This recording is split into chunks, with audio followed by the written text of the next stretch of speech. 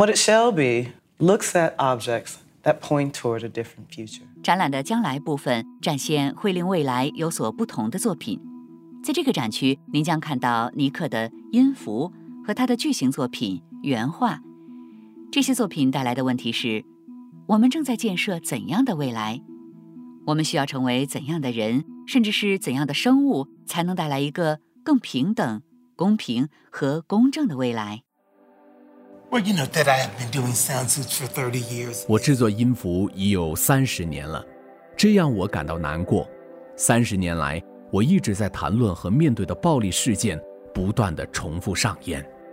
最初的一件音符置于92年，是对罗德尼金被殴打的回应。当时我身为一名年轻的黑人男性，挣扎反思那一时刻，因为那是我们第一次在视频中捕捉到这种暴力，那是一个反思现实的关键时刻。所以我制作了这件作品作为回应。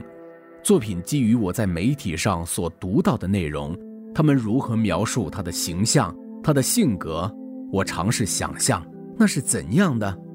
与此同时，我在思考我作为一名年轻黑人男性的身份，以及我从小对自己的信念：我是真诚和独特的，我的精神和存在都是非凡的。我试图在这2个时刻中找到平衡。我在公园里看到地上的一根树枝，一种被丢弃、被忽视、令人不屑一顾的物体。我开始收集这些材料，然后回家开始制作这件作品。当时我没想到可以穿上它，但后来我试着穿上它的那一刻，我觉得受到了保护。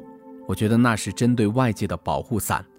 然而当我移动时，它又会发出声音。我意识到我要通过抗议的形式进行表达，这就是我制作这些雕塑的初衷。设想一种持续处于暴力状态的现状，真是令人畏惧。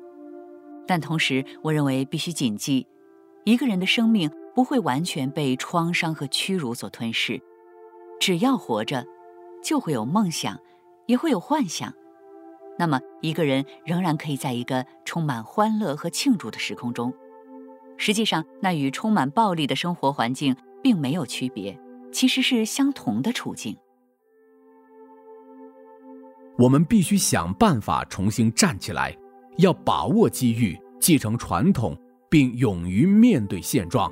因此，尽管困难重重，我仍然会心怀梦想，想象未来的世界。